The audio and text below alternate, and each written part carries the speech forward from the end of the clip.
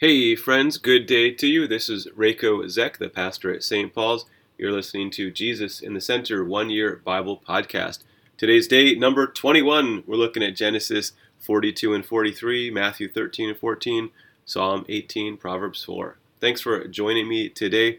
We will see how we can grow in faith today. I'm sure you have a lot of questions. I loved hanging out with, 25 of my best friends as we chatted about this 1 year Bible.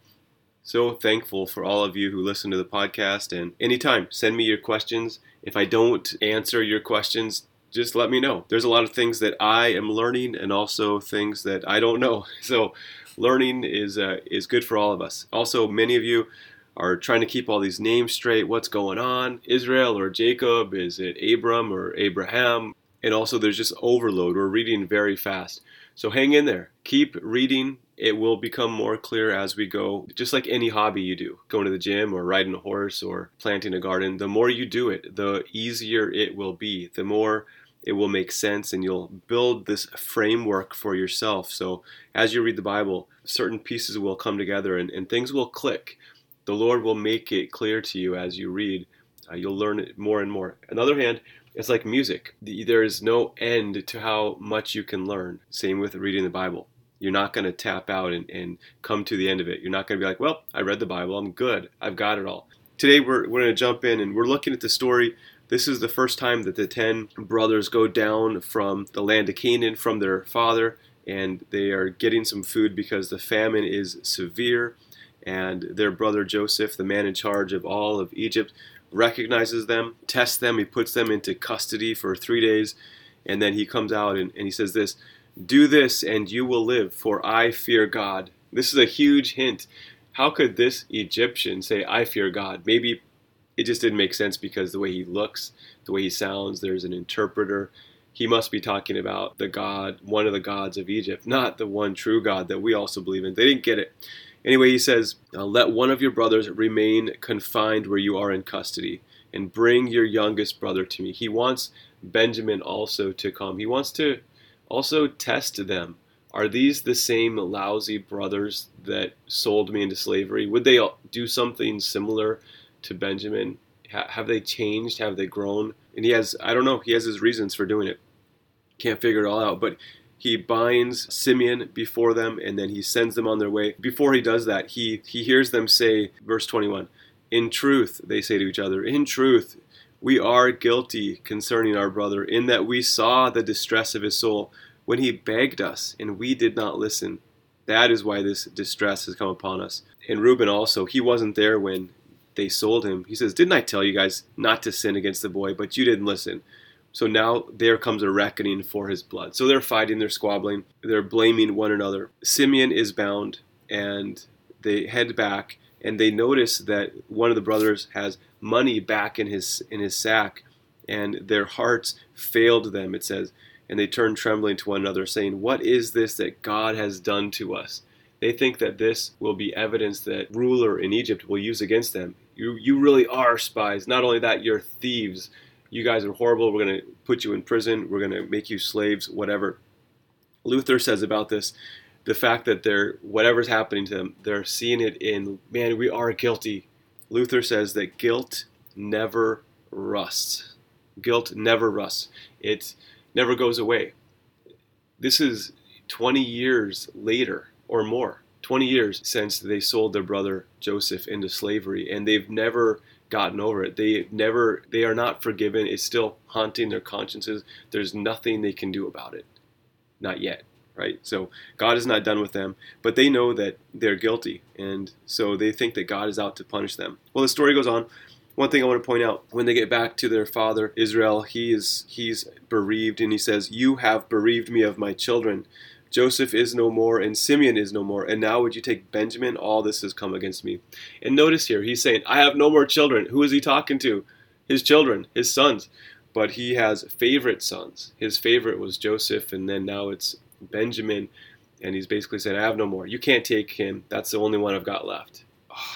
I want to point out how Reuben, there's a transition in the last part here of Genesis from Reuben, who is the firstborn. Remember, He's already lost favor with his father by sleeping with one of his father's concubines. That's whole crazy stuff in itself. But here, Reuben, the leadership of the clan, will shift from Reuben all the way down to the fourth born, which is Judah.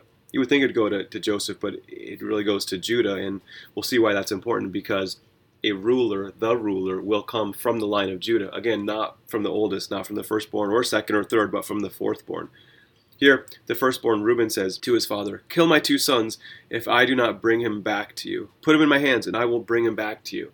Saying, come on, Dad, if I don't bring Benjamin back to you after going down to Egypt and getting some more grain, then you can kill my 2 sons. Well, what is Jacob going to do here? He's going to reject this, and he does. It's an easy offer to refuse. Not only do I not want you to take my son Benjamin and let him die, I don't want to kill your sons. Come on. So this offer is rejected. Jacob says he's going to just die in sorrow. Well, the famine continues, and they have no choice, but they need to go back to Egypt to get some more grain. Jacob says, "Go ahead and go." And they're like, "Well, we can't go. The guy said, 'Do not come again unless you bring your youngest with me.'" Here we see where Reuben, his offer failed. Judah's offer is accepted, maybe out of desperation, but also the Lord's will. Take a look. Judah says this in chapter 43, verse 8. "Send the boy with me, and we will arise and go, that we may live and not die, both we and you, and also our little ones. I will be a pledge of his safety. From my hand you shall require him. If I do not bring him back to you and set him before you, then let me bear the blame forever." So here Judah is saying, I myself will bear the blame. I will be a pledge. Trust me, I will bring him back. So he says, give me a chance. Now remember, Judah in chapter 38, he had this horrible fall. It describes the contrast between Joseph in the one chapter and then Judah in the next, and where Joseph is chaste and pious and faithful, Judah is unfaithful. He is impious. He sleeps with a prostitute who turns out to be his daughter-in-law. It's a horrible thing. Yet he repents, and he knows that he's guilty, and he says to Tamar that she is more righteous than me.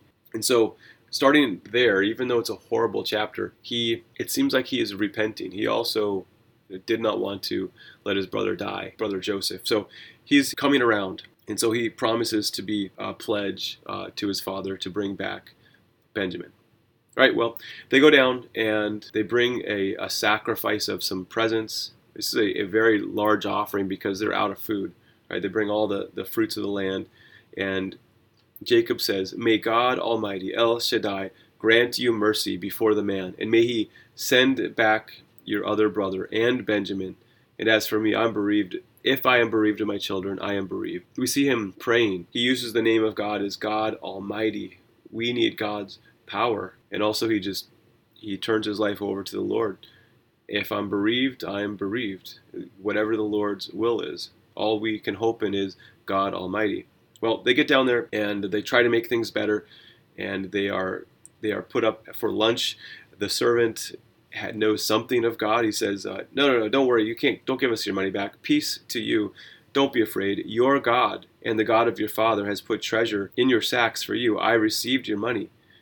And so this man has either come to believe in the God of their father, or he knows Joseph. Joseph has been talking about his God. And then Simeon is brought out to them. They do bow down before Joseph as he dreamed. And Joseph has to run out because he has tears, because he sees his younger brother Benjamin alive and well. And then just a few interesting things. They are seated in order from oldest to youngest. And how would the Egyptians know this? So they are amazed. And then Joseph tests them. He tests how are they going to handle favoritism? How are they going to handle their youngest? Are they going to treat him like a baby and despise him, kind of like they did to Joseph? So he ends up with giving 5 times as much food to Benjamin. And they seem to pass the test. And it says they drank and were merry with him. I think that's a nice way to translate this. They had a good time. They're partying. The story goes on. The saga continues, and we will continue to read how God will use the evil that they intended for good.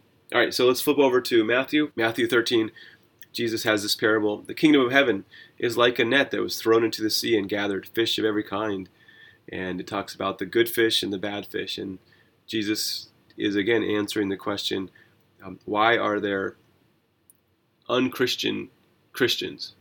Christians who aren't really Christians. People who act like they're in the net, it turns out that they're not. And so this is continuing the questions that we asked yesterday. So Jesus says, in the end, God will work it out. We don't need to worry about it. And then he says, have you understood all these things? They said to him, yes. I don't know. Did they really? Probably not.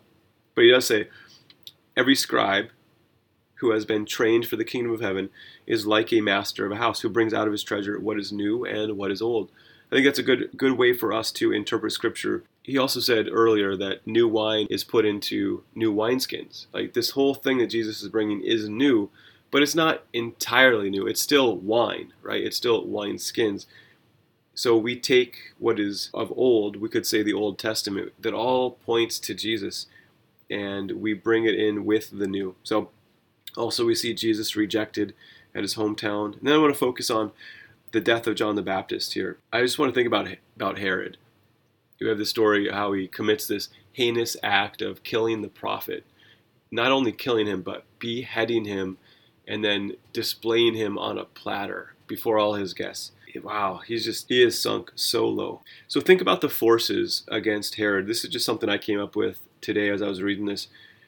First is spiritual confusion. He doesn't know who Jesus is. He thinks Jesus, maybe it's John the Baptist back from the dead. There is this spiritual powers at work at John the Baptist. Maybe it's the same power at work with this guy, Jesus. He doesn't know who Jesus is. And Jesus must be saying the same kind of things that John the Baptist did, right? Repent, for the kingdom of heaven is at hand. Those words came out of the mouth of John the Baptist, and they're also coming out of the mouth of Jesus. And so that same guilt that Herod felt when he listened to John the Baptist, he also feels when he hears about what Jesus says. So first thing against Herod is that he's spiritually confused. Another is that his conscience is seared. His conscience is not working correctly. How do we know? Well, lots of reasons. One is he married his brother's wife. Dude, come on. So he took his brother Philip's wife, Herodias. Another thing is he tried to get rid of John the Baptist. It says he wanted to put him to death. Now, it says other places that he liked to listen to John the Baptist, but it's his wife who wanted to get rid of him. We'll talk more about that in a second. But he doesn't do it. He is excusing his sin, or he wants to deny his sin, get rid of John who's accusing me of sin. Right? Another thing is he has fear. It says that he doesn't do this thing he wants to do because he's afraid of the people. Another thing I thought about is that he is immersed himself in bad company. He's trying to impress this whole party of people. They're having a raucous time, and it's not a place of joy and goodness. It's not. Another thing against him is that he allows himself to be inebriated, to get drunk, to not be in his right mind. And there is poor judgment. There is a promise that he makes that he feels like he can't go back on. And then there's immorality. No doubt the dancing of his daughter, his wife's daughter, Salome, is probably not a waltz. It's probably some illicit dancing. There's also a false sorrow that he has. After he goes through the act and allows John the Baptist to be killed, he says he felt sorry, or as he's going through with it, he's sorry. But he's not really sorry. If he had godly sorrow, which we all need, he wouldn't have gone through with the deed. He would have stood up to his wife and said, yeah, I said up to half my kingdom, but this man is not in my kingdom. You can't have him. He has a false sorrow. It's only for himself, perhaps. And then lastly, I don't know how to say this, but he's whipped. He does what his wife wants, even when it's not right. So he obeys the voice of his wife and gives in and lets John the Baptist be killed. Those are the things against Herod. Do you think those things are only against Herod? No, I think those things can come up against us as well. So Herod is a bad example to not learn from, to learn how not to be. Well, we end it with this verse from the Psalm, Psalm 18, verse 31. For who is God besides Yahweh? And who is the rock except our God? So my dear friends, I encourage you to not lose heart. Keep reading, keep growing, keep asking God for faith and faith in our Lord Jesus, the Lord Jesus who has come to catch us. It says the kingdom of heaven is like a net that was thrown into the sea and gathered fish of every kind. Has he caught you? I think he has. He catches you by his mercy. He doesn't catch you to catch you in your sins, but he catches you to gather you to himself. How can you be a good fish? By believing that Jesus is your Lord, that he has covered all your sins. All the guilt that won't rust away, he's come to take it away. He's come to explode it, to forgive it, to cover it. So that's good news for us today. Go in peace, serve the Lord. Thanks be to God.